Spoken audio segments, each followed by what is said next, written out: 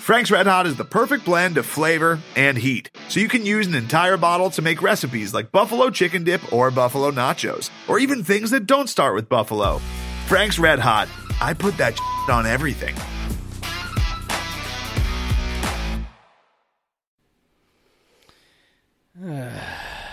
Craig. It's late, so I want to move this along. So no singing for me. We're not even going to waste like 30 seconds on a song. No. No. It is late. Yeah, we kind of lost track of the day. Now here we are. Late at night doing this podcast. So if we sound appropriately tired, well, that's why. Yeah, it was. As we were talking about before we started recording, like this weekend for me is always. So this year I got a 5-day weekend. This year I got Wednesday off, then Thursday off, Friday. But it's like this weekend always between Thanksgiving and getting ready for Thanksgiving and Black Friday and the fucking Apple Cup and just like everything. It's like. By the time I get through Sunday, I'm like, where did my weekend go? And here we are. It's 10:30 on Sunday night, and I'm still just like, this is finally when we found time to podcast. So, yeah, and not that like we really have time for it, but no, we don't. We're making time. But we're making time for Podcast versus Everyone. I'm Craig Powers. With me is the fully booked Jeff Nusser. Yeah. Jeff, so there was a football game on Friday. I don't believe you. But one thing I kind of wanted to start the podcast on a happier note before we, because the last podcast, the preview of said football game was pretty down. So I figured we'd start on a happier note. Yeah. And talk about the Cougs soccer team. Hell yeah. The story of the year so far. Hell yeah. Going down to South Carolina, taking on number 5 ranked South Carolina, number 2 seed in their bracket. The Cox. And beating them in a thriller in overtime. Yeah. And advancing to the College Cup. That's the Final Four. Yeah. Which is something that a WSU team has never done in these expanded brackets, which is crazy and awesome. What a run. They were an unseeded team. It's not like in the NCAA where all the teams are seeded, NCAA basketball tournament where all the teams are seeded, so only like the top 16 teams are seeded in this. So WSU was unseeded. If you looked at the rankings, they were outside of the top 25. But so far they have taken down the number 15 team, the number 3 team on the road, who was previously like the number 1 team all year until a late loss, but and then the number 5 team on the road as well as West Virginia. So they've just an incredible run. These wins on the road, coming on the road. They played the first game at home, and then the next 3 wins have been in hostile territory. And it's a neutral site for the third one, but still was much closer. Closer. There were definitely West Virginia fans there. But that South Carolina to go in there. South Carolina's, it's a perennially strong program. They've been to a College Cup as recently as 2017. Like I said, they were ranked number 5, and WSU went in and they really they held the run of play. They were in charge for much of the match. They had the better chances.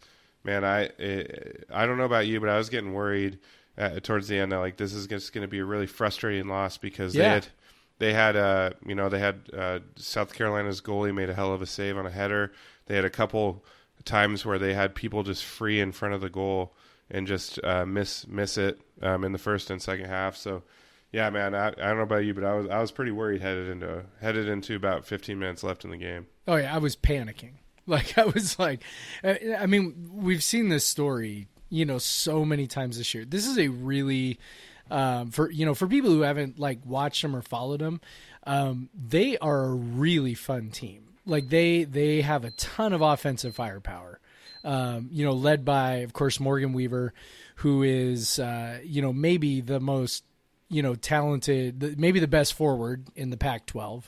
And then also, she's flanked by Elise Bennett. She's they've got a ton of offensive firepower, and there have been plenty of games this year where they dominated possession, dominated chances, dominated whatever, and just didn't put the ball in the back of the net. And, as I was watching this game, I'm thinking, oh God, here we go again. Because that's been the thing, leading up to that point, is that they've been finishing their chances. They beat Virginia, as we mentioned last week, a team that had only allowed 8 goals all year, scoring 3 goals against them. Right. And then, the West Virginia game was, a little bit different, but it was like, they had chances and were finally putting them in the back of the net. Well, then, you had this game. Well, West Virginia was more of, they had some half chances that they put in the back of the net. Right. They had some, against South Carolina, they had some full on legitimate, should have been goal chances that didn't even get on. Didn't even get Avery on the frame. Collins, the grad transfer from Stanford, has a wide, I don't know if it's wide open, but has a great chance, because she had a couple of really good chances and didn't finish either of them.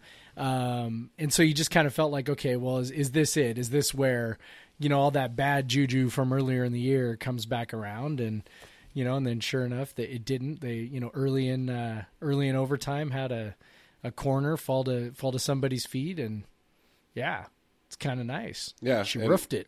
Yeah. We're talking about all the attacking talent on the team, but of course it was the center back. Yeah. Makia Minnis.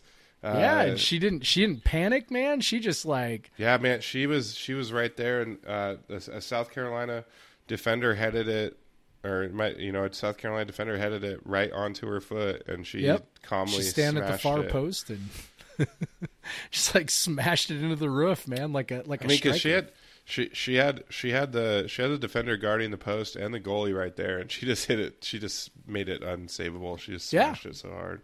Yeah. And that was awesome. What a moment. The celebration is fantastic.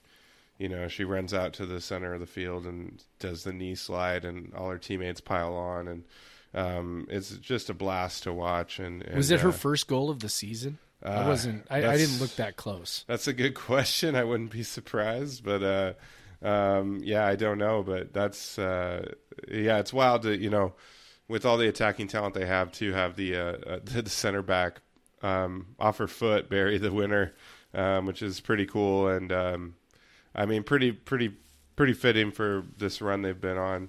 Just a very unexpected run. This wasn't even supposed to be their best team, so it's just to go to the College Cup with 2 other Pac-12 teams, and then they're facing the greatest program in the history of the NCAA. Yep. So that's your reward. That's your reward. You get to play North Carolina, the biggest soccer powerhouse, women's soccer powerhouse, and the biggest women's soccer powerhouse of a country in the world. So, so that's what they have coming, man. I feel like it's better to play that, though, than it is to play, Stanford or UCLA. Or UCLA, 2 teams that know them really, really well. Right. They've had, Cougs have had a little more success against UCLA recently, but Stanford has been, a real uphill battle. So, I like their chances a little bit better against a team that maybe doesn't know them as well. And maybe just in some way might, ever so slightly take them, just a little bit lightly. So Stanford has only lost once this year. North Carolina has only lost once this year. But funny enough, Virginia and South Carolina had each only lost once the entire year. Yep. This team's not going to be intimidated by North Carolina or anything, So they're playing with house money right now, and I should say that Michael Preston on the later this week on the Coug Center Hour is going to have an interview with Todd Schollenberger, the head coach, and from what Michael said, it sounds like it's going to be pretty fun. Listen, I seriously can't wait to listen to that. Yeah. So, how cool is it, by the way, that he made time to do an interview with Michael this week? Yeah, that's dope. Yeah, that's so awesome. The biggest week of his professional life. For sure. Right? Right? And he makes time to go on a podcast. I mean, that's where, Michael always does before the season. He always does an interview with Schulenberger and with Jen Greeny, and we'll get to volleyball in a sec. But he does these interviews before the season, then it pays off at the end of the season. He gets a badass interview. Yeah, and badass. Like, there's a WSU team. Like, it's really cool looking at that bracket, and it's just WSU. Like, is there with like these 3 soccer powerhouses, and it's WSU. Yep. And then it should have, it could have been 4 Pac-12 teams in the top 4. Have. But former WSU head coach, Kidane McAlpine? Kidane.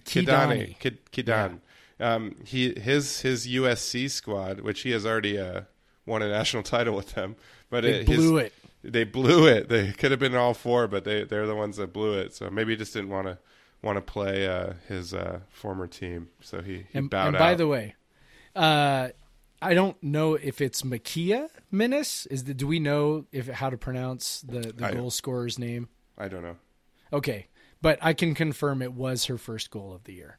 Yeah, that's awesome. That's a pretty good first goal. Pretty good first goal to send your. She's only had 2 shots on goal all season.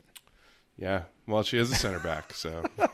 I know, but she's tall. She's 5'11". So you might figure that she might have I don't know, gotten her head on a corner or set piece or something. It's probably what the 2 shots were. Probably, but so her last shot on goal was September 28th against Oregon State. Wow, it's been a while. And then she just buried it. Yeah, be ready for your opportunities. She looked like a striker, man. I'm serious. Like that ball got on her foot, and she just and I'm not, I don't know about you, but I'm not completely familiar with all of the players. Like, I'm pretty familiar with the attacking players. Yeah. And so when she did it, I just sort of assumed that it had gotten on the feet of, one of the attacking players, and then. I saw who it was, and I was like, "Who?" And then, and then I was like, "Oh, she's a center back." Okay, and yeah, she looked great, and it was so awesome. Like, especially in the context of whatever happened earlier that afternoon, flipping over to that game, and kind of I still had the Apple Cup on the main screen.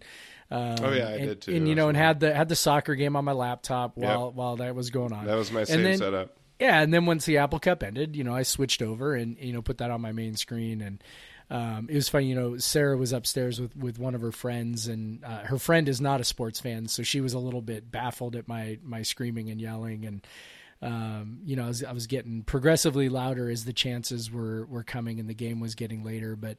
I may have startled some people upstairs when that goal went in. So definitely, it's redeemed my day. It's pretty funny. I had my Amanda's brother and his girlfriend, and then a friend of theirs, and they were I flipped over after the Apple Cup to the soccer game, which I had been watching on my laptop. Because I had like kind of jumped up a couple times while they were watching the Apple Cup. They're like, what? And I'm like, oh no, sorry, the wrong game. Well, and we had like dual game commentary going on in Slack. Oh yeah, it was like oh shit, and like nothing was happening in the football game, and it was like, I'm sorry, I'm talking about the soccer game. Yeah, yeah. So they actually, once I flipped it, they were like into it. Like they were into it, and then unfortunately they had to leave to meet a friend, and because I don't think they had planned for watch it, but they were like, as they were walking out, like keeping their eye on the screen. It was pretty funny. So they were into it. They were all Cougs. Obviously, we're watching Apple Cup together.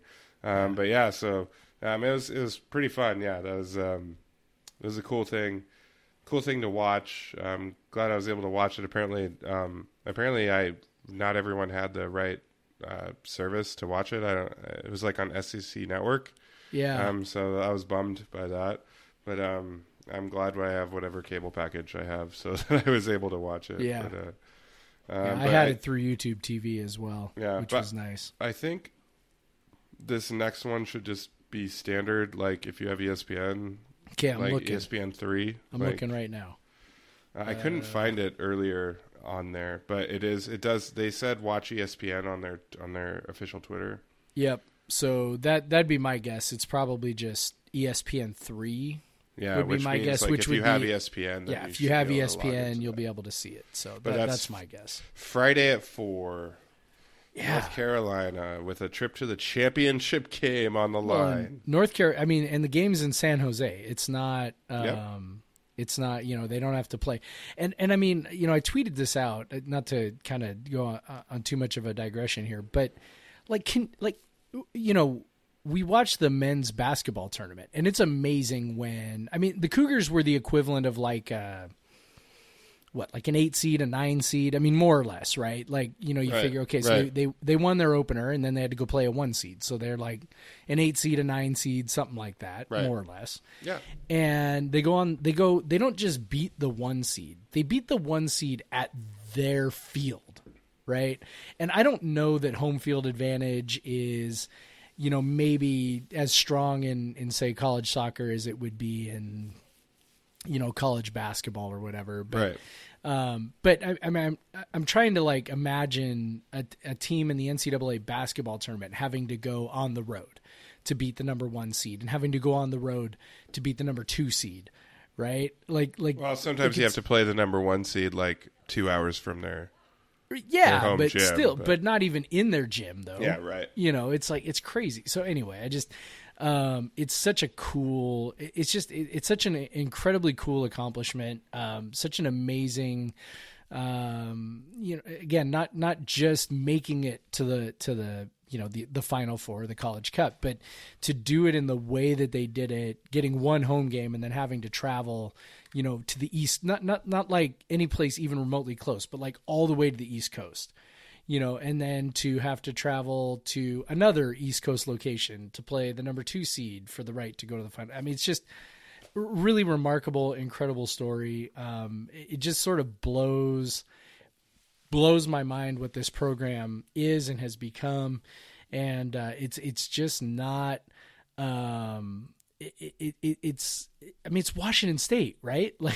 Like you just go, how does a soccer power? I mean, I don't know that it's a powerhouse, but I mean, how does a really good soccer program, happen in Pullman? And not only that, but with, basically, 4 coaches over the course of a decade, and not because, they were all necessarily amazing and got promoted or something. It just was like, they all left for various reasons.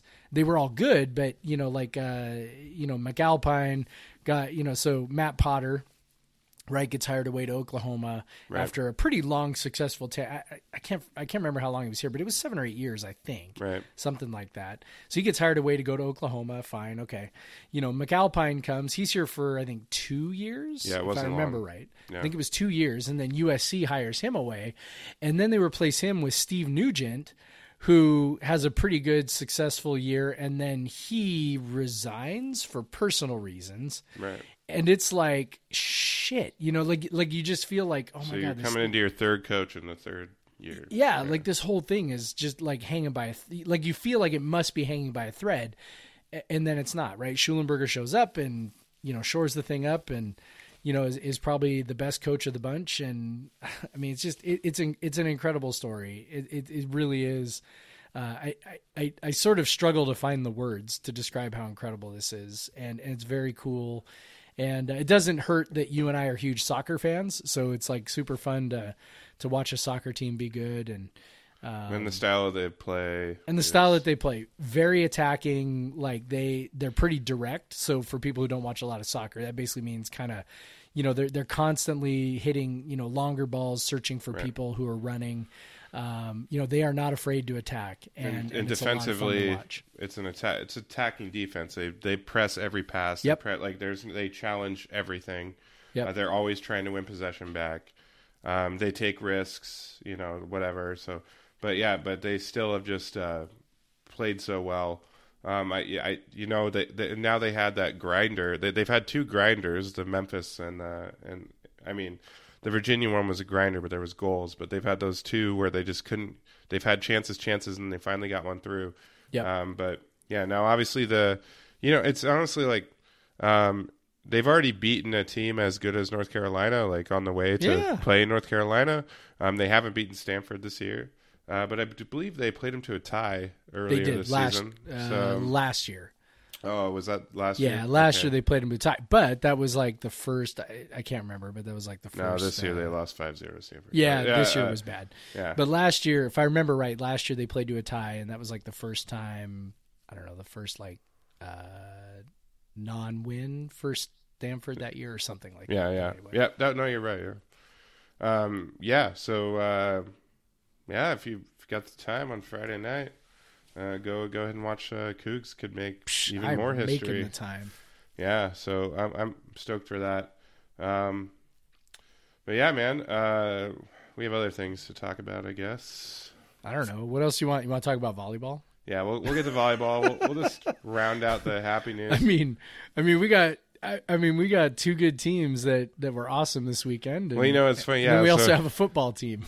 Yeah, so it's funny. Last night I went out to dinner and some drinks with some friends, and we got back to our house, and we were going to hang out back at our house, and I had been checking the volleyball score on Twitter and stuff, and so I come in like running into the house, and like I'm like grabbing the remote, and Amanda tells friends like, oh, there's some sports thing on, like I know that look. Like, there's a sports thing happening right now, and he needs to get it on the TV as soon as possible. So that's what's happening.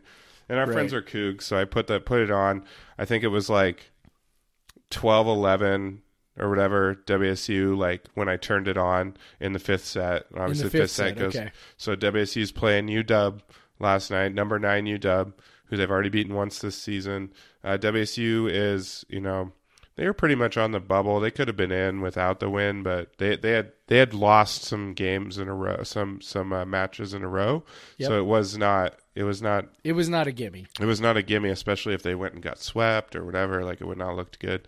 But and they were 56 in RPI coming in, so you're like, have we done enough? I mean, they have a lot of wins in conference play and all that.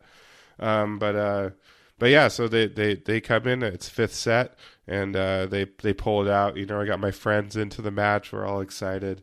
So it was really fun to it was fun to watch a WSU program beat UW and beat UW in a huge game. And for the second time this year. Yeah, third time in a row as well. Fuck yeah, we did.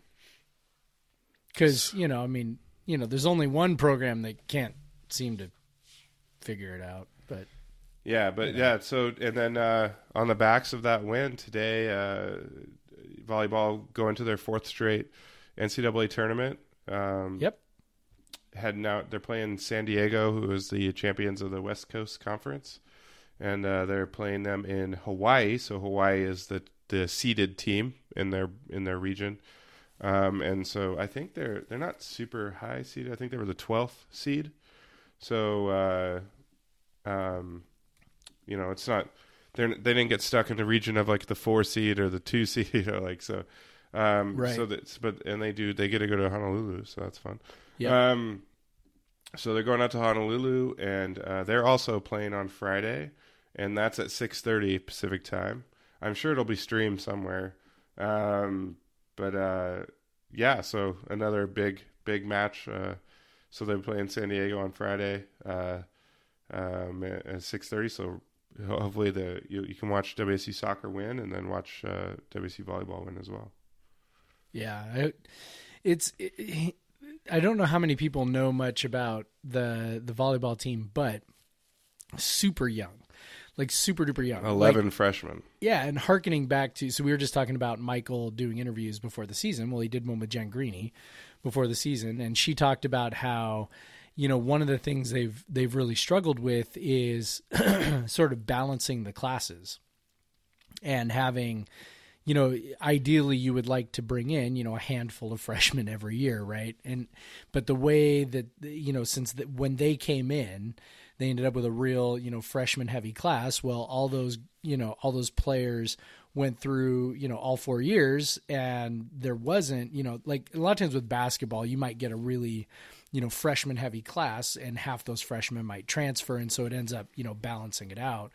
Well, that's not happening. And so, they took this massive freshman class last year and, lo and behold, they, continued, their success, which I think is, a mega testament to what Jen Greeny's doing with the assistance of, her husband, who's the top, her top assistant there, Burdette. And it's a super cool deal. It really is. Like, I mean, I think we've said this before, but it really is sort of this is the golden age of Cougar athletics. Like, with the exception of, men's basketball and baseball. But I mean, you just kind of feel like, okay, I guess the fall sports is the golden age, you could say. But it's like, you just look and you go, okay, volleyball is great. And, soccer's, incredible. And, football is the best it's ever been. And, tennis is doing things that it's never done before. And it's just, I mean, it really is out there. And this is kind of par for the course stuff for a lot of other schools.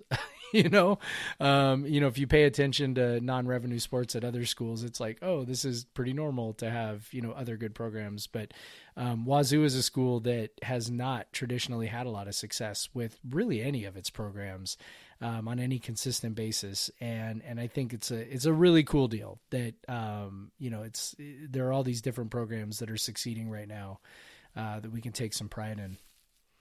Yeah, and just like the soccer team, this is a remarkable story. They've won just as many conference matches as they did last season, after losing all of but one of their key players, essentially, including one of the better programs or one of the better players in program history. Right.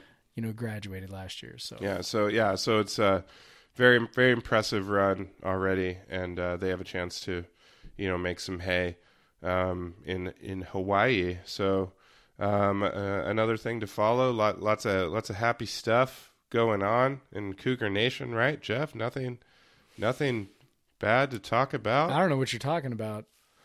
I don't know. What are you referencing, Craig? I don't know. Maybe let's take a break and try to. During that break, we'll try to figure out what to talk about for the rest of this podcast. Okay.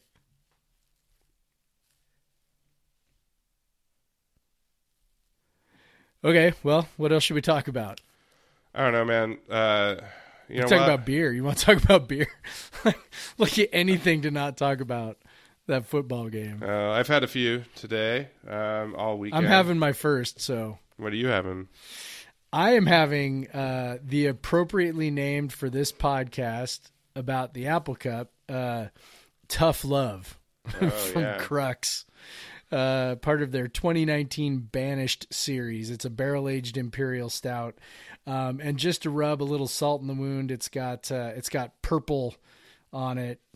The wax was purple, and whatever. So, but I will say it is a really outstanding beer.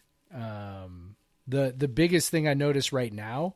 So this was bottled just about a month ago, which is like, super young for a barrel-aged beer. But the cherries are coming through. So it's got dried cherries as part of it. I also bought another bottle that I'm going to let age. So I'm curious to see as it ages. I'll bet the cherries kind of mellow out. And some of the coffee maybe starts to come forward on it as it ages. But anyway, yeah, really, really good right now. And I'm sure it'll be really, really good in a year. Yeah.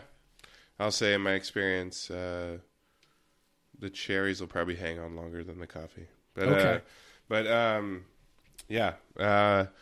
I've had a couple beers tonight. I just finished off a 2017 Rusty Nail, just pulling random shit out of the cellar. Yeah. From Fremont, and then we had Seven Seas and Tacoma and Gig Harbor released some barrel-aged stuff recently, so we drank their barrel-aged stout. It was pretty nice earlier as well. It's it's winter, it's cold. Yep. We like to dig into those stouts. Yep. And it's holiday weekend, so been doing that all weekend. So I've been drinking some good beer. We also yesterday with our friends had some of that the wine with the Cougar logo on it. The number 6. That was pretty tasty. 6. So All right. So, do we have to? Yeah, we have to. All right. So we I lost don't know, another... man. I mean, what the hell? Like, it was kind of like so Brian Anderson, right, got on Slack today after being out of he like went to a cabin for the weekend and didn't watch the game, and he was like, "Oh, so fun watching the same game for the 5th year in a row." And I'm like, "Yeah, that pretty much captures it, right?" Yeah, I don't know if it was the exact same game. I haven't seen if Bill Connolly's been tweeting out his box scores yet, but given that WSU actually went up in SP Plus rating, I would think that there was a chance, because of our success rate in that game, that we were in position to win. Because really that game came down to success in scoring opportunities and success in the red zone. Yeah, that was the whole game. Yeah, WSU was there. They had their chances. They had just as many chances as UW did. Yeah, 5 trips in the red zone. 5 trips in the red zone. WSU gets 1 touchdown and 2 field goals out of those 5 trips. And a turnover. Just fuck. Like, I can't even. Well, and then the fifth one was the end of the game. So right. Yeah. But it's just, I don't know, man. I mean, yeah, like they go in that first drive, you're like, don't do this to me. Like they get that touchdown. So we've now scored a touchdown in the first quarter of the Apple Cup for the first time in 6 years or whatever. Yeah. So they do that, and you're like, okay, this is UW's giving them those 5 yards, and they were getting that. They have a number of drives that were over 50 yards. And you could also say field position played a hell of a part, because UW definitely had the field position advantage. Yeah, that was probably the worst performance of the kick coverage crew that WSU has had all season, which of course it happens in this game. Of course it did. Yeah, so obviously the UW cash in touchdowns every time, or all but one. They touched 4 touchdowns and a field goal in all their scoring opportunities. So they're getting 31 points. We get 13 out of ours. That's the score of the game. WSU didn't give up a lot of big plays. The defense actually was probably one of their best performances of the season. This was probably the best performance of the season. And like I don't think you can really argue with that. What they could have done better is obviously tighten up in the red zone, and when UW they ran the ball really well close to the goal line, and they held Washington to under 400 yards. Yeah. Right? Well under. I mean, yeah, like 340 or something, yep. Right? Yep. I mean, they got a couple turnovers or a turnover, right? I mean, coming into the game, like if someone tells you that's what happens. Yeah, if you gave them that stat line, right? If you said, okay, here's what the defense is going to do. What do you think? How do you think this game turns out? There might be some of us that would say, well, we always lose, so we're going to lose anyway. But, you'd probably think it's probably a pretty close game, right? Like that would be your inclination if you gave that stat line, And it was, except for a roughly 10-minute span, like where, yeah. And which is what always happens. Which were turnovers and whatever, And obviously UW got the benefit of some drive extending calls, particularly on their second touchdown drive. Yes, which was total bullshit. Yeah, and whatever. I mean, you're going to get some Pac-12 ref randomness, inserted into the game. I mean, it's coming. It's just a matter of is it going to come at a time when it's backbreaking and the defense isn't good enough to make 2 drive-ending plays. Right. They can make 1, but they're not going to make 2. And sure enough, they got screwed, and then they end up giving up a touchdown. So yeah, and obviously you had mentioned this. Gordon was fine with the taking those short balls, taking them short over and over again. But when they had 1 3 and out, and then he got sacked a couple times. Like it seems like it was really in his head, and it got harder and harder for him to basically take what UW was giving him. And then both of his one of his interceptions was essentially an arm punt, but yep. But his second one was definitely him just trying to make a play, and he had an open guy and just did a weird sidearm throw. And it's I think that's honestly the most remarkable thing of the way Washington has defended us in this game is just how far that defense gets inside literally every quarterback's head, like to a man, right? And we've seen this with like 4 quarterbacks now, right? Like this is Peyton Bender, this is Luke Falk, this is Gardner Minshew, this is Anthony Gordon, and every last one of them, ends up seeing ghosts out there.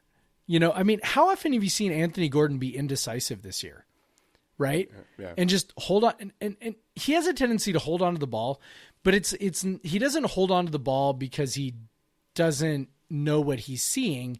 He holds on to the ball because his protection is good and he's waiting for a guy to come open and, whatever. Right. I mean, you can tell the difference between a guy holding onto the ball to wait for something to develop and a guy holding onto the ball because he's like a deer in the headlights, right? And for the first time this year, maybe against Utah, but just, for the first time in a long time and maybe just the second time all year. I mean, he's just standing back there and he's he doesn't even know where to go with the ball. And I'm not skilled enough at, X's and O's and dissecting defensive coverages and things like that.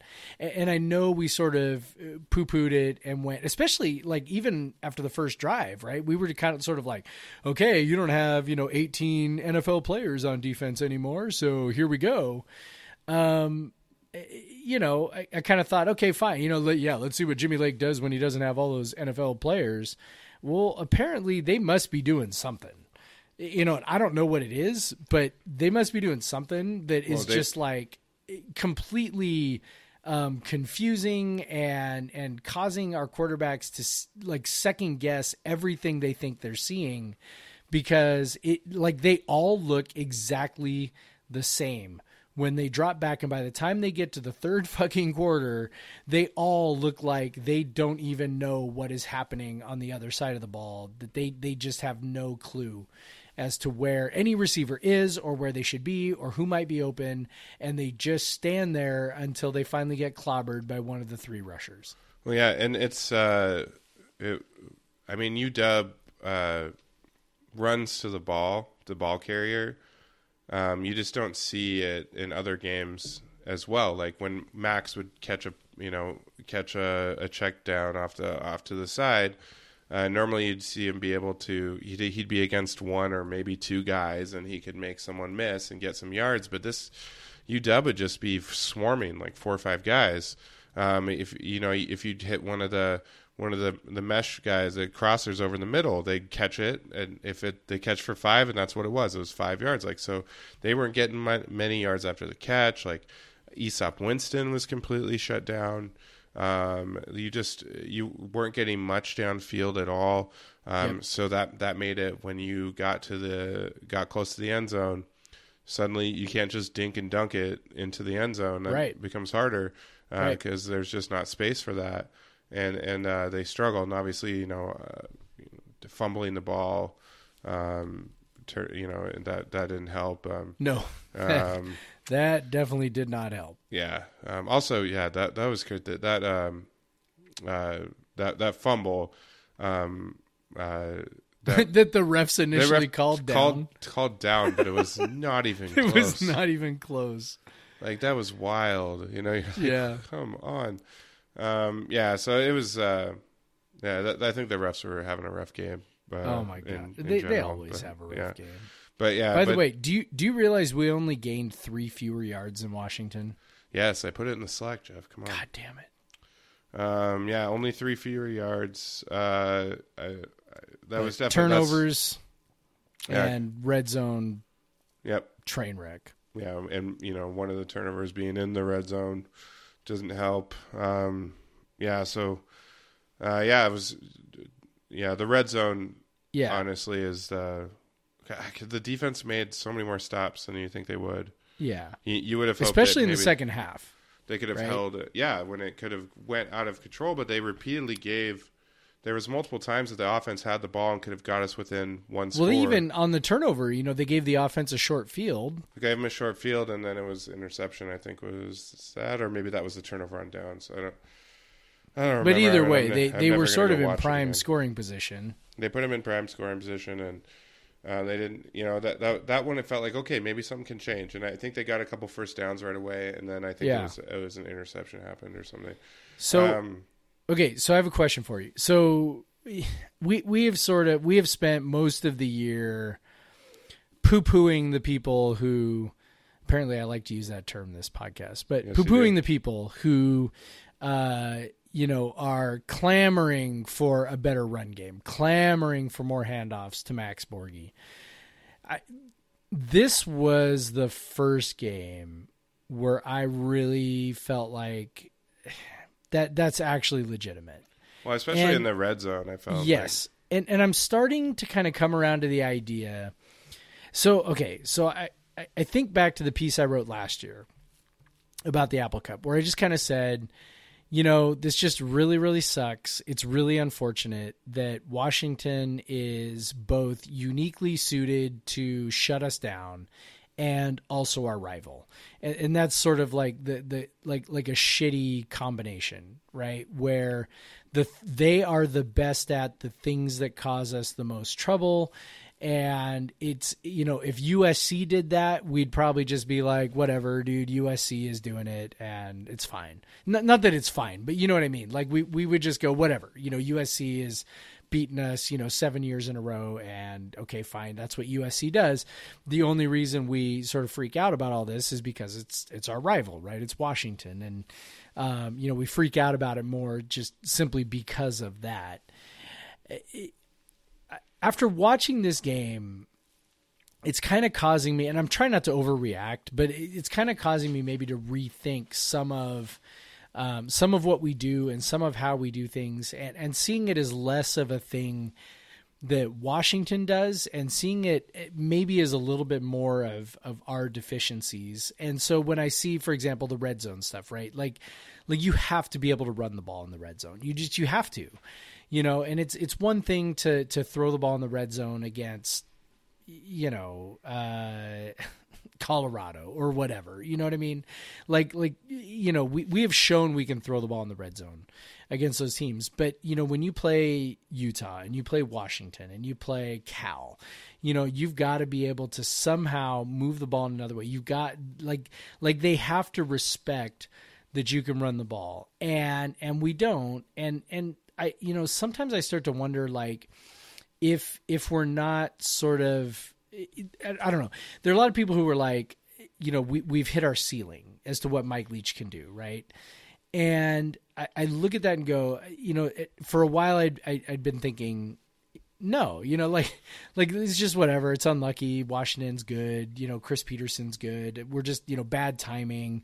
It's just bad timing that he's not, coaching against Tyrone Willingham or whatever.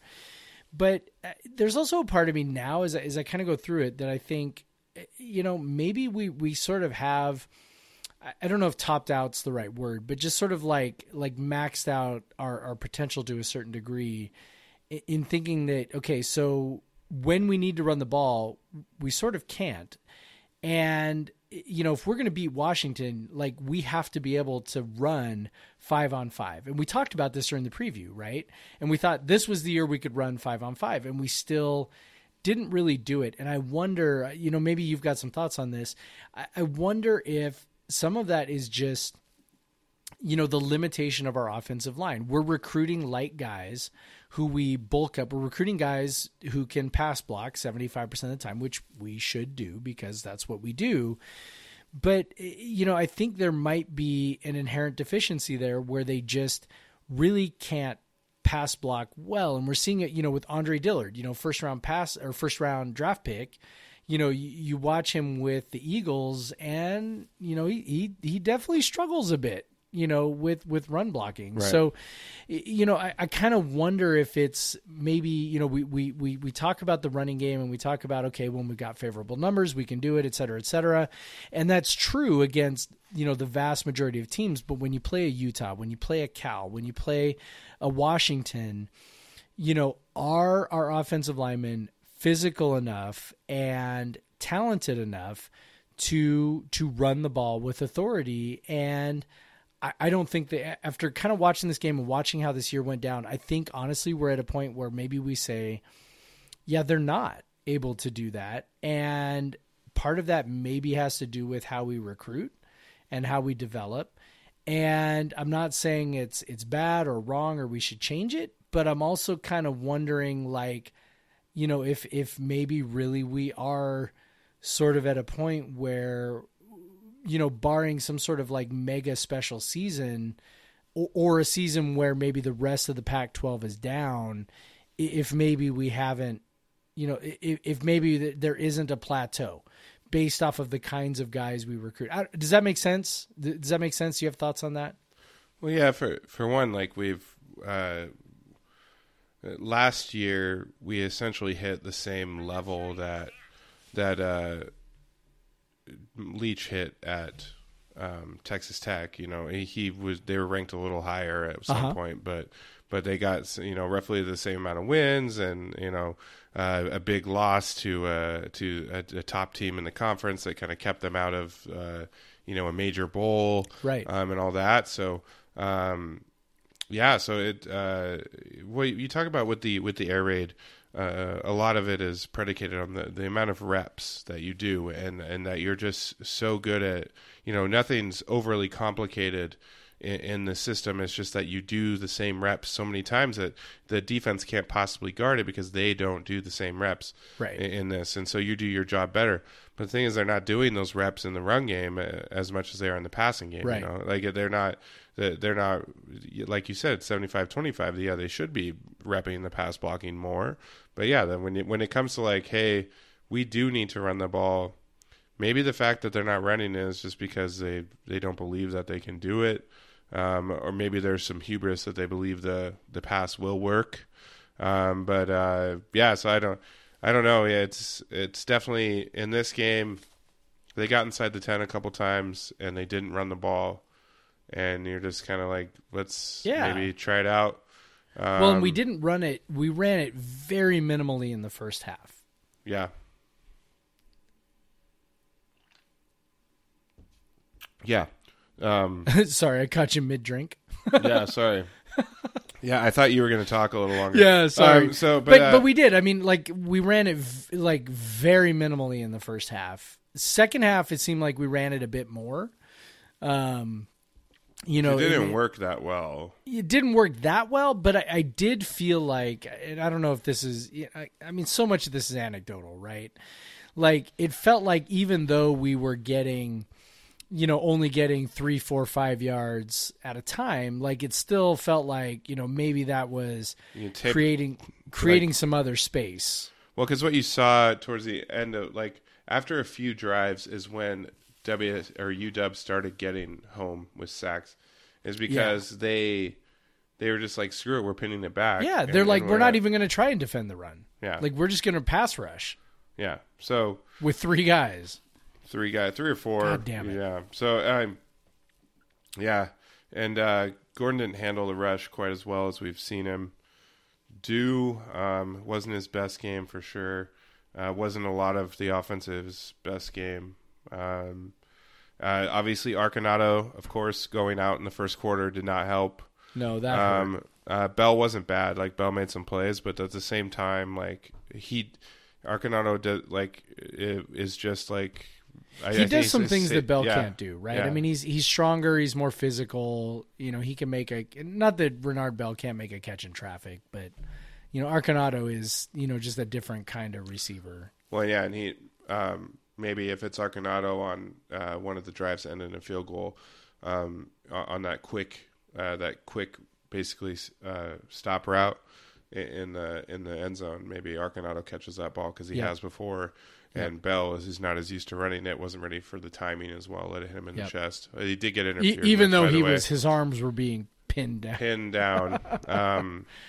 Thanks, refs. Yeah, thanks. So I don't know. Like, it felt like that was the touchdown play that they had, and they were like, we don't know what to do now. That didn't work. Yeah. That always works. Yeah. I assume that was the play that they checked out of against Oregon State to run instead, But yeah, so they ran right when they got to the goal line in the first drive, but once they were in that sort of like 5 to 9 yard range, they didn't seem comfortable with running. No, which was frustrating. Yeah. But I kind of like, again, maybe they feel the same way we do, that it's just like, that's not their bread and butter. That's not what they do best, and so let's keep doing what we do best. I don't know. It's frustrating, right? Like, you just think, okay, well, do this other thing. And we poked fun at it on the preview, the idea that they should make these wholesale changes or whatever before the game. But I mean, is there a kernel of truth in there? I mean, is it, should they maybe adjust? And, is Mike it's not Leach like a wholesale wrong to not maybe, attack in a different way? Yeah. I think that's always going to be Leach's weakness is but it's also the strength of WSU. Right. So it's like, it's hard. The fact that we just run the same shit over and over and over again is the reason we're able to beat teams. Is what makes us great, but is also what keeps us from, beating UW or whatever. Yeah. So it's like, I don't know. Like, can they just adjust for that week?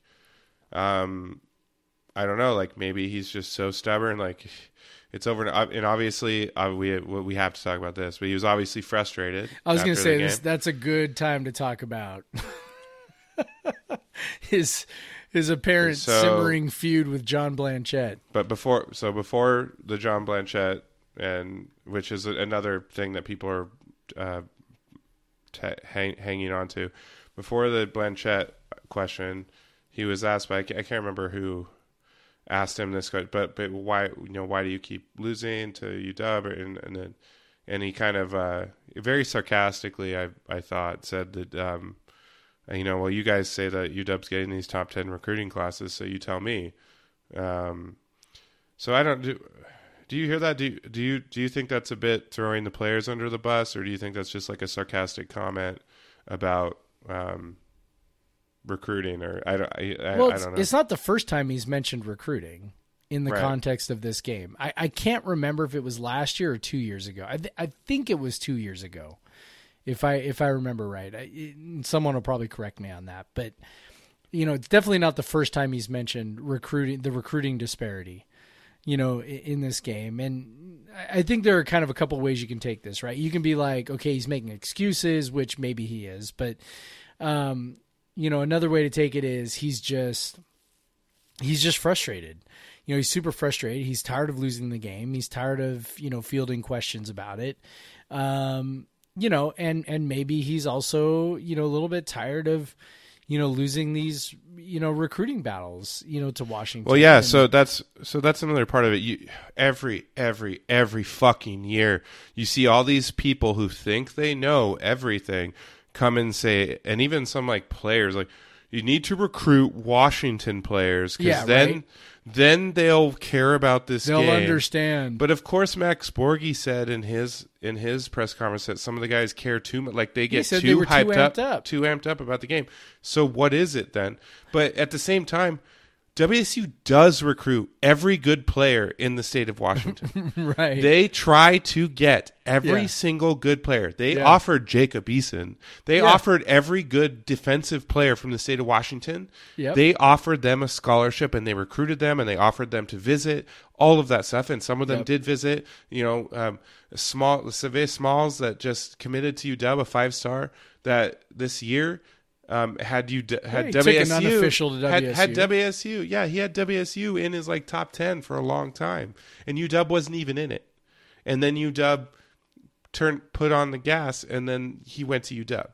And so this is what always happens. It's been forever. Like every good player in Washington has gone to Washington. Do you remember Bishop Sankey, who was committed to WSU for like years? He was committed to Paul Wolf, WSU. And then he went to UW because it's what happens is like WSU comes in early on the Washington kids, and they get him excited, and then when UW misses on some national kid, right? They go and okay, you can come play at us, and then they flip. Like it's like just saying that WSU does not recruit the best athletes in the state of Washington is you're just not paying attention to recruiting. No. Like it's just not the case. WSU is recruiting the kids. They're just not landing them. They go to UW. They go to UW as they have forever. Like that has never changed. The best recruits in the state go to Washington. Like, I mean, who are the highest? I mean, I don't know. Just like kind of off the top of my head. I mean, like, is Drew Bledsoe the number one Washington recruit to go to WSU? Probably. Like, probably. We didn't have like recruiting rankings back then. Yeah, but he's from Walla Walla. Right.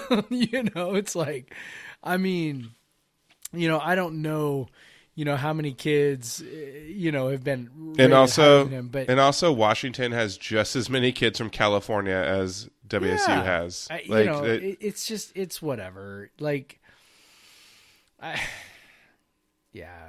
you could either they're too amped up or they're not amped up enough or whatever. But I mean, I can tell you, I know for a fact a number of California kids that really, really, really, really, really, really, really want to beat Washington.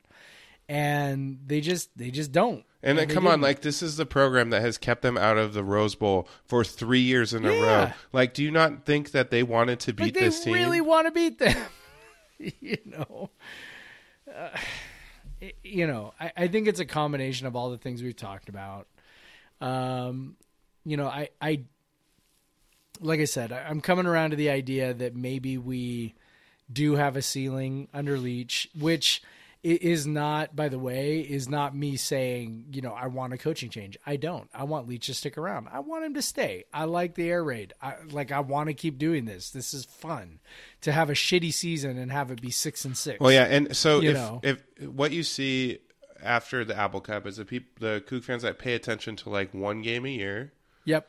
And I'm tired of losing to Washington. But like what I'd say, like, let him walk. Just like live and die with the rest of the season, and it's a lot more fun. Like, yeah, like we hosted College Game Day last year. Like, we won 11 games last year. Yeah, we lost 2. One of them was to Washington. Like, the other 11 that we won, pretty fun. This year, not a great year, 6-6, so maybe a little more frustrating when you lose to UW at the end. But also the 2 previous games, like right before that, were a blast. Fun as hell. Yeah. So I don't know. Like if you're mad, like you want to fire Leach, it's insane because he loses to UW. Please offer up a coach that is going to have that success. Exactly. In every other fucking game on the schedule. Yep. So and you can be mad about his post game comments. That's fine. Like he needs to do better about that. He looked like a petulant child. He definitely. And we'll get to the Blanchett part now.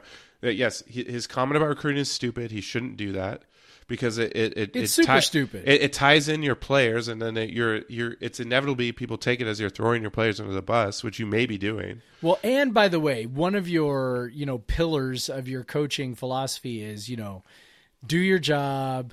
And it's like, well, isn't 75% of your job recruiting? Yeah, there you go, man.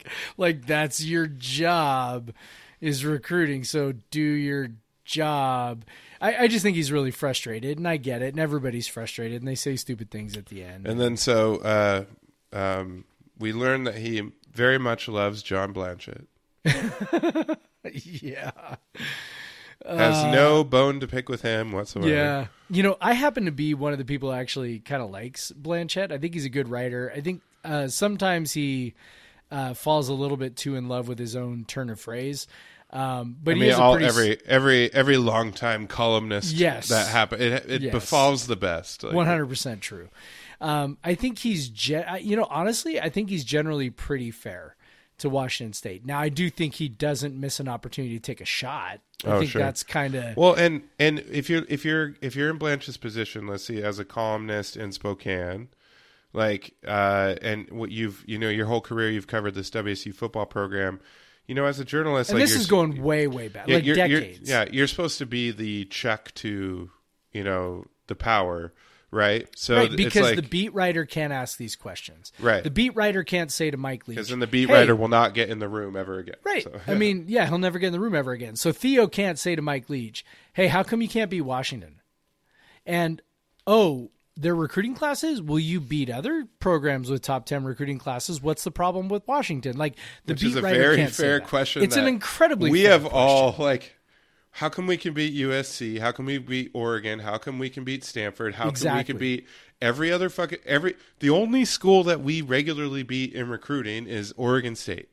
That's the only school that we regularly beat in recruiting, and we're that's pretty only, much and we're pretty much peers at the same. Like we're pretty much peers it's with like Colorado and Utah, and whatever. And it's like it's just, it's a completely fair question. And obviously, Mike Leach has felt a certain way about Blanchette for some time because that rant does not come out of nowhere. Nope. Right. So. Yeah, it was. He's been fairly drugged around for that because it was just like, come on, it's a question. You're in a press conference. You're a highly paid football coach. Yep. Part of the reason you're paid so highly is because you're supposed to be able to do this shit. Like, so. Well, and part of the reason why he got drugged so bad was because he did make reference to, I make a lot more money than you, so go back to your shitty little life. And that's usually not going to go over very well. Yeah. Like, and, he's. It was very it was a frustrating thing to listen to, and then and what's most frustrating is that became the narrative about it, and like we just had this like shit of like on Twitter and whatever. It's just this like fucking like river of shit for like 2 days. It's like, God, that is honestly the best way I've heard it described. Like, it's just like, I don't want to read about that. Like, you know how Twitter now just pools, like, if you just decide to take a break from Twitter for, 12 hours, don't worry. When you get on Twitter, it's going to show you every fucking tweet you missed. All 12, like, for that whole 12 hours. Hey, you got to change it to, you got to change it from home to latest tweets. That's what you got to do. But sometimes it works out. Like, sometimes you're like, okay, cool. There was this fun thing, and I get to that I relive missed. it. But. Not like, after the Apple but on Saturday it was just like, ugh. Yeah.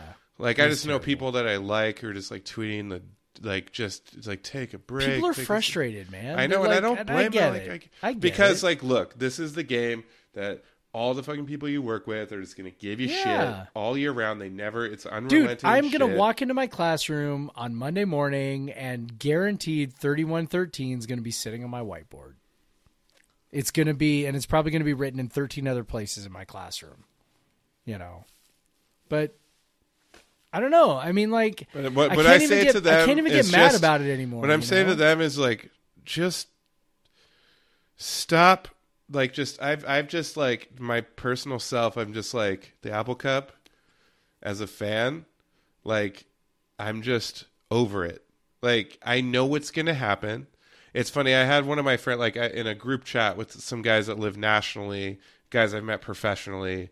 Like, we all like have met through the same working in the same field and stuff. And we've met at conferences and we've hung out at different times. But one of them was like on Saturday morning. I was like, has anyone checked on Craig? And so I was just basically like, I was like, you know what, man, like. I'm totally over that game. Like, it's like I treat it like any other loss at this point. Like, the UCLA loss, it hurt a hell of a lot more than this one did. Yeah. And so did the Arizona State loss, and so did the Oregon loss. Like, but it's like, it's just, I'm just like, what I told them is like, we basically look at it as an 11-game season now. That one's an L. Like, when we did our probabilities at the start of the year, 0%. Both of us put 0% on that game. When we did it in the middle of the year, 0% on the game. 0%. But so it's like we viewed it. So I just try to enjoy the other 11 games because I know that one's gonna be shit. I sent a picture of me after the Oregon State comeback, just like looking like a wreck of a human with a huge smile on my face. Like, and like, this is why I looked like this after we beat Oregon State for bowl eligibility, because I knew there was no fucking way we're winning the next game. We have to win this game.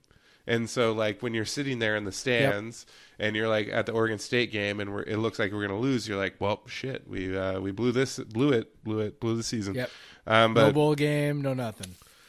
But we are going to a bowl game. Yes, we are, motherfuckers. We're going to I mean, this is the trade-off you make, right? Like, I mean, if this is the trade-off, if the trade-off is lose the Apple Cup every damn year because we can't crack this, ridiculous code, and or go to a bowl game every year, right? Like, but really, Mike Leach, is a trade-off you make, right? Mike Leach, win a fucking Apple Cup so we don't have to have this trade-off conversation every year. Or even better, let's move the Apple Cup to week 1 or 3 or 5 or something. How much better would that make everything? Oh my God! Like, rather than ending every year with a just an embarrassing loss, because like everyone, right? Like if we play UW and then play Oregon State the next week and win, right? And beat the hell out of them. People can be over it. They can be. Yeah.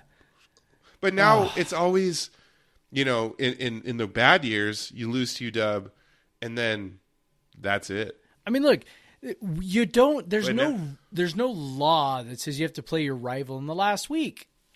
There isn't. Cal and Stanford played, last week. Every other, sport on the planet, professional sport, you don't play your rivals. Look, the Premier League and soccer in England, like I watch that, like they don't play their rivals at the end of the season. Like it happens when it happens. Usually the good teams play trash teams at the end of the year. Yeah, I mean, it's like, it doesn't have to happen this way. And I'm so fucking sick of ending the year and feeling like great, like one of the nice things about this year with the bowl game that we end up in, it's going to be one of the earlier games. So like, that's going to be great. Well, I mean, if it's the Vegas Bowl, it will. Yeah, if it's a Vegas Bowl, the Cactus Bowl is not till the 27th. So. But still, it's it's not that bad. Anyway, it's like I maybe don't have to stew on it for quite as long, but one of the experiences that we get at Coug Center is when we write and we have to pick a photo, right? Like they always show. Oh, that's the fucking worst. The most recent game. Like oh my God, the snow ones last year. Oh my God, for a month last year, like I'd open up a story, start writing, and then I'd go to the photos, and of course there's 25 photos of us getting our asses kicked in the snow. It's always for the Apple Cup. It's way more than 25 too. The biggest picture sets that we have. Or for the Apple Cup. Yeah. And we just have to scroll on past them. I know. Because I refuse. I hate using a picture from any game that we lost usually. I won't use that shit. Yeah, like even like any game that we lost. So it's getting hard. It's harder this year. There's a lot more losses. Well, I'll say harder. The other side of that, my DVR, a lot more room this season. That is true. Haven't had to save as many games because I delete those losses as soon as they happen. Like I don't need that. I don't need seriously, that on my DVR. Who do we have to petition to be like, let's move this game earlier in the year? Let's play it in September, man. Like who do we talk to? Like is this like do we start some sort of like online petition? Do we I'm 85% serious. Well, I think it's funny like why does Fox want this in like basically like a prime spot, a single all by itself spot on Friday. Yeah. Like as the only game to watch with Tim Brando. And they know it's going to happen. It's just going to be a boring game. Because all those Seattle people are going to tune in and they're going to be like, oh. But listen, you and I know how many of our fans tune in. Oh, yeah. It's way more. I mean, okay. Because we know how many people tune into our blog. Because that's exactly it. We know, like, we have a reasonable proxy for ratings because we see our traffic, right? Like, okay, so podcast, like our, Apple Cup preview last week generated damn near 3,000 downloads. Over 3,000. Yeah, I mean, most weeks we're lucky to get 15. If we get like 1,500 or 1,800, we're feeling really good. Like to get 3,000 is like, I mean, that's like off the charts, and then we look at the traffic for everything else on the site. It's anything double. that has Apple Cup in it. Anything with Apple Cup in it is double what we normally do. So including when a post from like April about or whenever the schedules were released, like about what day the Apple Cup is going to be on. Yep. Like you can start seeing it like 2 weeks before the Apple Cup. That starts popping up as one of the top pages. Yeah. This is like some inside baseball stuff, but I swear to God, like people search for this stuff. They find our site. Like it's, yeah. So WSU on Friday was the third most traffic site or Coug Center was the third most traffic site on the SB Nation College Network. So above normally we're like somewhere between like 20 and 30. And like that's pretty typical. And in many years, even when we've had a Saturday Apple Cup when there's a lot of other games, we were the top blog like over and over again. Because people, I mean, obviously it's an easily searchable name, so it's like just Apple Cup versus like 2 team names. But like it's people go crazy for this game in the state of Washington, and we just get crazy amount of traffic. So I bet, a ton of people watch it. I bet it has great ratings in the state, and I wish once in a while we would show up. That would be cool, better. right? Yeah, to win it occasionally. I don't know. What would satisfy us? Like let's just kind of like do a little thought exercise. Like one out of every 3 years? Yeah, I was going to say. Do you think that would do it? 1 out of 3, because that's roughly what the historical, the overall historical. Yeah. Yeah. The historical percentage. It's obviously getting worse and worse and worse, but it has historically been 1 out of 3 WSU. Right. I think 1 out of 2 would be nice.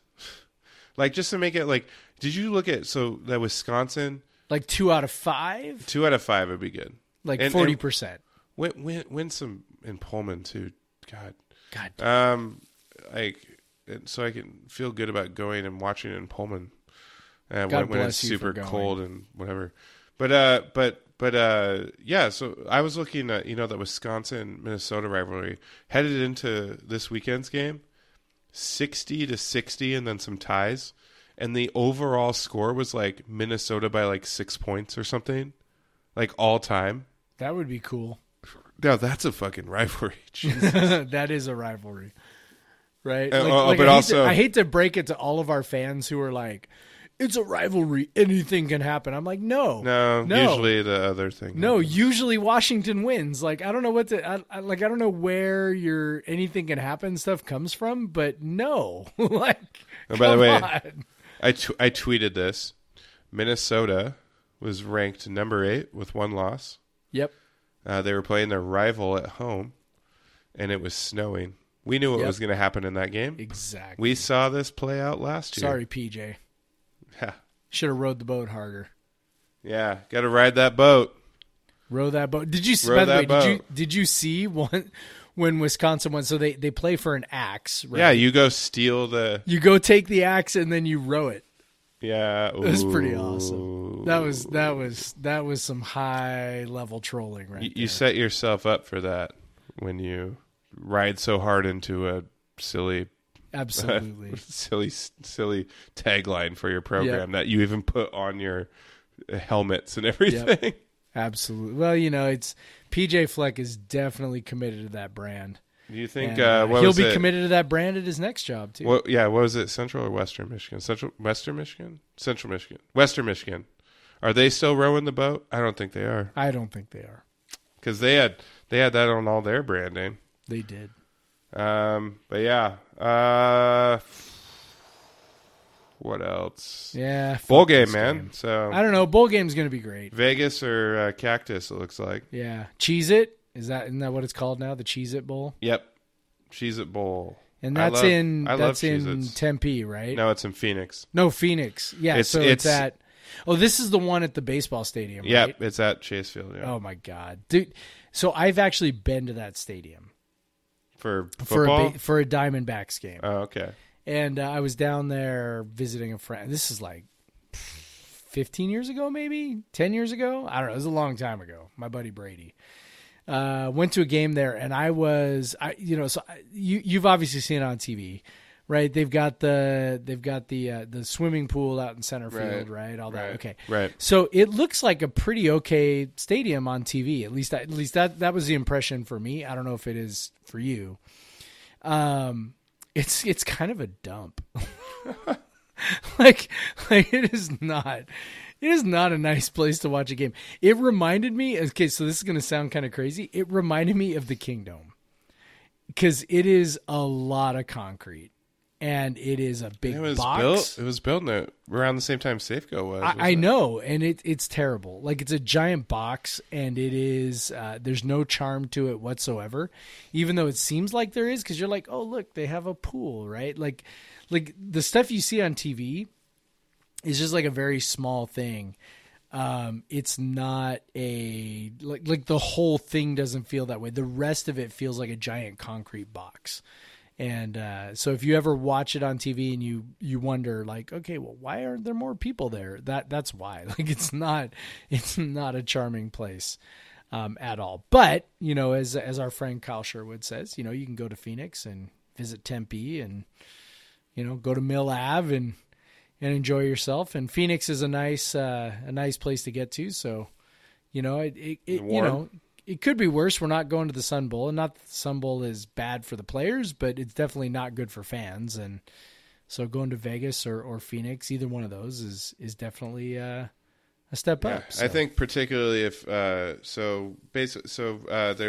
7 bowl slots for the Pac-12. WSU is 7th in line. Technically, they could be because they only have one less conference win than anyone else except the top 3 teams. They could be reached down by the Red Box Bowl or the Holiday Bowl, but right. that's not going to happen. Happening. So so basically, if and once you get past that, once you get to the Sun Bowl, they have to pick based on the order. Yep. So WSU is solidly the 7th team because they're the only 3 and 6 team. Because both the other 3 win teams won on Saturday. So yep. So basically if there's 2 Pac-12 teams in the New Year's 6, meaning maybe if Utah gets to the or to the college playoff, and then that slots Oregon in the Rose Bowl, then it moves the slots up. So the last slot would be the Vegas Bowl at the 6th slot. So WSU would go to that. That's what we all want. Yeah. I mean, let's be real. I mean, that's what everybody wants. Technically, I'm sure they could make some back deal, and Preston mentioned this. Like maybe they get Arizona State to play in the Cactus. Yeah. So the Wilner mentioned instead. this. Like you can, as long as the Bulls agree to swap, then they can swap. Which they might want to do, but Arizona State might not want to. I can't recall that happening anytime in the recent past. But so here's the thing. Like I know, like so there's a good chance. Well, okay, so if Memphis wins the American Championship over Cincinnati, who they just beat, then they'll stay ahead of Boise State, and then they'll get the NY6. Right, because the number one Group of 5 team goes to the New Year's 6. And so, but if Cincinnati wins, there's a chance that Boise State is then the number 1 team, and they get the Group of 6. So in that case, it'd probably be Hawaii you'd play. But there's a good chance that they play Boise State, and I know a lot of Kook fans don't really want to do that because we play Boise State a lot because you're kind of afraid of Boise State, I guess. Let's play Boise State. I know, because they're going to be I'm ranked. okay with this. I mean, they're going to be ranked. I think it's Fuck fine. Yeah. Like, I ain't scared of Boise. Also, so if you go to... So I kind of looked at what the Big Ten is, the team that you play in the Cheez-It Bowl. It looks like it's probably going to be Indiana. So I don't know, man. The only thing that worries me about that is for Kyle Sherwood's health. Well, he only cares about the basketball team. He doesn't care about the football. That's true. So Indiana, it's funny. I know Boise State sounds big and bad and scary or whatever. Bring it. But Boise State in the most recent SP Plus rankings is 33rd. With the 53rd best defense and the 30th best offense. WSU is 25th. And then Indiana is actually 24th. Indiana's having a hell of a season. Yeah. So they're only 8-4, and Boise State's 11-1. But as we all know, Boise State does not play in the Big Ten. So, but seriously, though, like how great would it be? Okay, so you play Boise State. And, okay, if you lose, it's like, okay, that's a 12-win, Boise State team. or whatever, you go, well, Boise State, of course, beat the 7th place team in the Pac-12 or whatever, right? Yeah. But if you win it, this is like the opposite of playing a mid-major team during the non-conference schedule, right? Like where during the non-conference schedule you go, okay, so the Power 5 team has everything to lose. This is the opposite of that, isn't it? Where it's like Boise State's the team with everything to lose. Like they're 11-1, so they'd be 12-1. Like they should win, right? Yeah. They're the ranked team. They're the team with 11 wins. Yeah. Yeah. I say bring it, dude. Let's go beat Boise State, dude.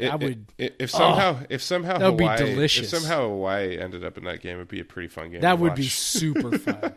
Oh my god. Hawaii's 115th ranked SP Plus defense. Yeah, that would be like that game would be like in the both teams would be in the. I don't know what the over or under would be, but it would not be high enough. Like that, it just would not be high enough. Like that, the over under would have to be set at like 95 for me to even think like the under would be a possibility. Yep. So I mean, hell, the freaking Iron Bowl was 93 points. How about that, by the way? Like so Nick Saban being like, that was unfair. Oh my god! Because they put their punter at they tricked us. They tricked us. It's so great. Inject that shit into my veins, dude. I know. I'm serious, man. Like, I want to get high off that. Yeah, just give it to me, all of it. Nick Saban being like, this is the same guy who was like, do we really want football to be a continuous sport? And by the way, who's running tempo offenses now? Listen, I think Nick Saban is, one of the, top, 3-5, college coaches of all time. Like I'm not bagging on him as a coach. Like he is an amazing coach.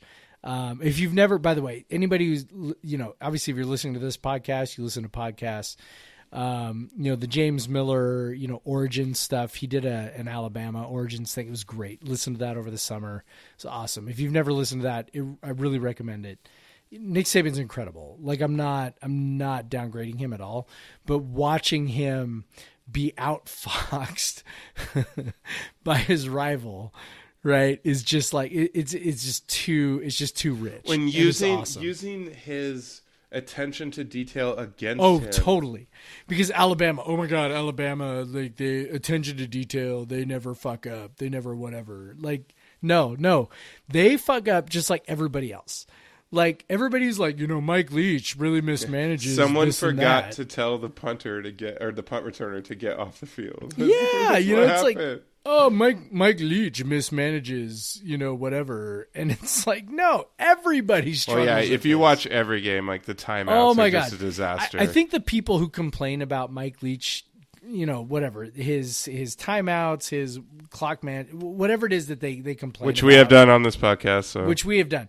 But it's like, those people, I think in general, do not watch a lot of just college football because like everybody struggles with this. Everybody has problems with this. When you're dealing with players on teams that are, 22, 23 years old and younger, like, and you can only practice for so many hours a week and they've got classes to go do, whatever, like you're going to have, this stuff's going to happen.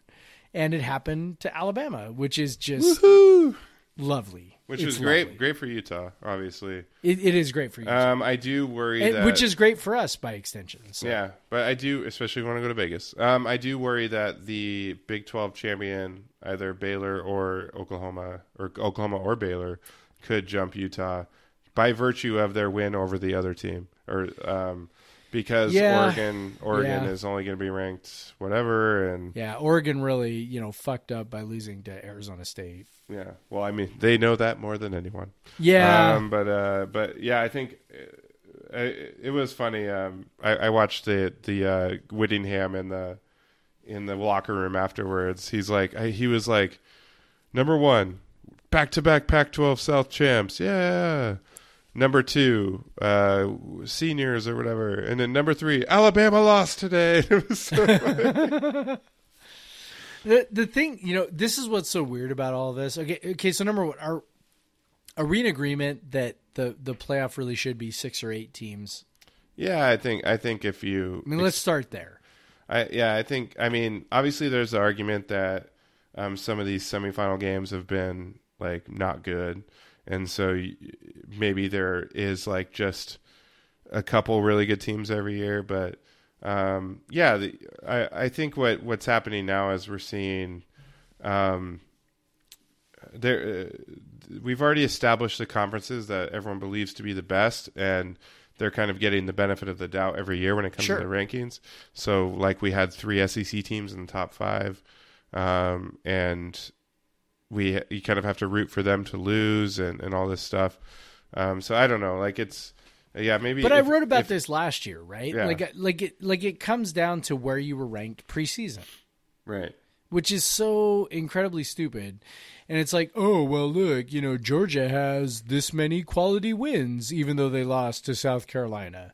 And it's like, well, you know why they have quality wins? Because those teams started the year ranked in the top 25. Like, that's why. And it's like, okay, so you look at the SEC and, well, they've only got, they've beaten this team or that team. It's like, well, these teams are pumping up their wins, they're pumping up their records against teams like, Vanderbilt and freaking Missouri. And I mean, it's like those teams are not good. And yet, they're winning. And so they're, and they only play 8 conference games. And they play one of their non-conference games late in the season, gaming the system against the top 25. I mean, it's just, I don't know. It's sort of silly. And, if there's going to be these sorts of inequities in terms of scheduling and the other things, I really think going to 6 or 8 teams is really the only sort of logical solution. I do think 6 makes a lot of sense in the sense that does give number 1 and number 2, who are teams that people have, basically decided are really superior anyway. It does give them, you would have a bye. They don't have to, face a team in the first round, whatever. I'm fine with 8 also. I've sort of advocated for 8.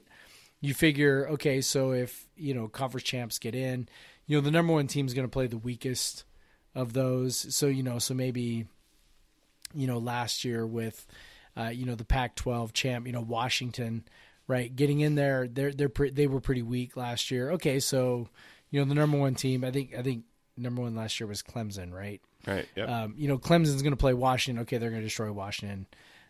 So they play a pretty weak team. So whatever it is, I think the fact that we're trying to decide, okay, is Utah better than Oklahoma or better than Georgia or whatever, or Alabama? It's like, I don't like the fact that they're trying to decide that based off of, quality wins, which is really what it's going to come down to, when quality wins are really almost entirely decided on who we thought were going to be good before the season started. Well, yeah, and you look at if there's other measurements, like say like the SP Plus measurement, like Utah, which of course the committee does not look at. Yeah, I mean they might a little bit. I don't know, but I doubt it. but I like highly doubt it. But Utah beat WSU, who does not look good by the committee, but like WSU is 25th in that. Right. And they're like teams like, sometimes it lines up, like USC is 22 and they're pretty much the same. Oregon looks way worse in SP Plus but they'll probably end up around the same spot after they lose to Utah. They're in 19 right now on SP Plus, and they probably won't move that much because SP Plus doesn't factor in wins or losses at all. But like Utah is not going to get much credit for winning at Washington. And Washington is the number 16 team in SP Plus, right? And so that was a tough win. Yeah, but they're not because they're 7-5. But because they're 7-5, it doesn't look that good because they went and lost to Colorado, and right. But that's the magic of the SEC, right? Where it's like, okay, so your wins look really, really good because you beat, some team that's 8-4 or 9-3. But you've got these, shitty teams at the bottom. Of course, the Pac-12 gets like they get shit on because they've got a whole bunch of teams that are 6-6, 7-5. Right. or and 5 so and none 7, of the wins look good. right? None of the wins look good. They'd be better off having Oregon State be terrible and Arizona be not just bad, but like worse than bad, or you like they'd be better off having all of these, like the bottom of the conference being horrible, and then the top of the conference beating up on those teams. Like, it just doesn't make any sense to me that's sort of how we do things. But of course, that is how college football does things, and so you get the situation we got now, and the situation we got, screwed by last year when it came to the New Year's Six. And well, yeah, another thing that screws the Pac-12 is that they only have one locked-in bowl tie-in for the New Year's Six, and right. a lot of the other big conferences have like Big 12, SEC, Big 10 have multiple, and so that's why if the Utah does not win, you would think they'd be a prime at 11-2, would be a prime New Year's Six. But if you look at it, there's not a lot of slots because the loser of the Big 12 game is going to the Sugar Bowl. The only slot is the Cotton Bowl. Like, there's a potential for the Cotton Bowl, and that's the only one where they could. But then they would have to be picked for the Cotton Bowl over Alabama. Well, and it all comes down to the ranking. Yeah, right. And it does. Like, it's not a situation where. So Utah would have to. The Cotton Bowl goes, oh, we like Utah more than we like Alabama. So it's if Alabama is ranked ahead of them in the college football playoff, which seems they probably very will likely, be. Yeah, right? Then Alabama gets picked. That's why they really only. I'm thinking like I was looking at today, and I see it's a long shot that if Oregon beats Utah, that they'll still be in the New Year's Six. As dumber that is, unlikely. Because as good as Utah is, they end up in the Alamo Bowl. It's going to be kind of dumb, but they're going to crush whatever Big 12 team they play in the Alamo Bowl if that ends up being. But I think they'll beat Oregon, and hopefully that earns them a spot in the playoff because I'd love to see that defense go against Ohio State. I think that'd be a fun. I think it'd be a fun game. I'd like to see Tyler Huntley play against Ohio State's defense. Like, I think that'd be a fun. Yep. That'd be a fun matchup. But hopefully, Oklahoma, whatever, that might be fun too. But I don't know. Let's see some new blood in there. But I am worried that the college football playoff is going to do their circular logic, where they're like, well, they beat this team that we ranked this position, so it must be good. Like, because all Utah has done is beat the shit out of everyone. Yeah, except USC, who is but that was loaded. Like in week 5 or whatever it was. Like, that was also, forever ago. It's USC who is loaded talent wise as like anyone in the country, and is also a top. They're going to be a top 20 team, right? This week. Yeah, I mean that's not a bad team, Like, that's a good team. It's frustrating, and the only way, the longer this goes on, the more I believe the only way to solve it is to have more teams in the playoff. And I've sort of felt from the very beginning that 8 was probably the best number. You take the Power 5 conference champs, you take the number 1 group of 5 team, and then you take 2 at-larges. Call it good. Yep. And that seems, that gives every team in the Power 5 a chance to get in, right? And then that also includes a group of 5. And then it also makes sure that you've got 2 at-larges for, whatever your SEC fetish. And you can include, Georgia or whoever, or, whatever team is, or Alabama, right? Whatever team is not in, doesn't play its way in, that you think is really good, can get in and do its thing. And I think that makes the most sense. I really do. And, I know there are some people that think, oh, well, top 4 because the top 2 always win or whatever. And, okay, fine.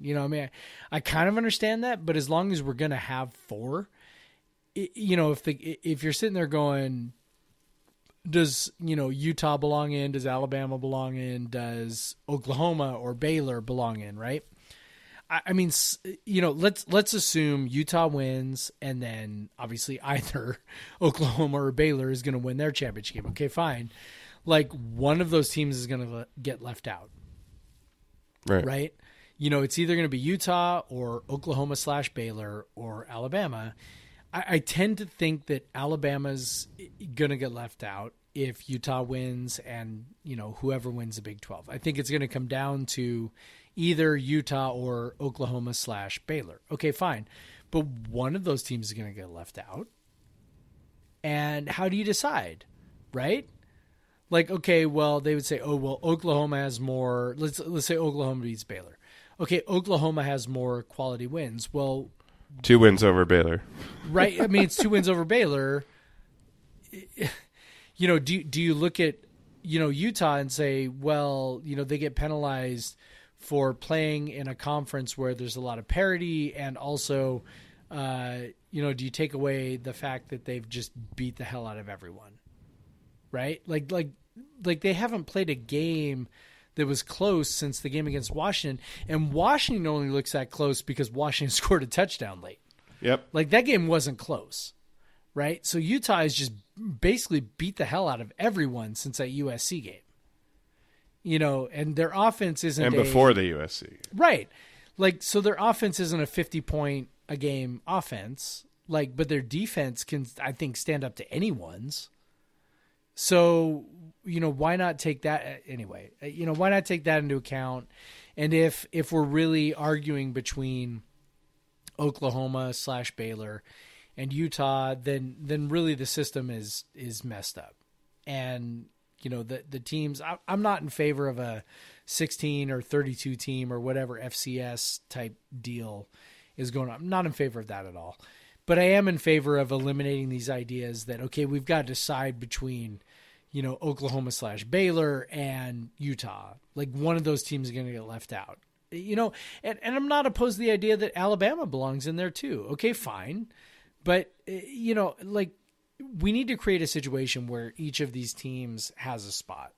And I'm not about having, you know, a million teams, but, you know, if we're saying we can make the distinction between Alabama and Utah and Oklahoma/Baylor, I don't think you can. And I think it's stupid to think that you can somehow, in some sort of like intellectually honest way, make it a distinction between those teams.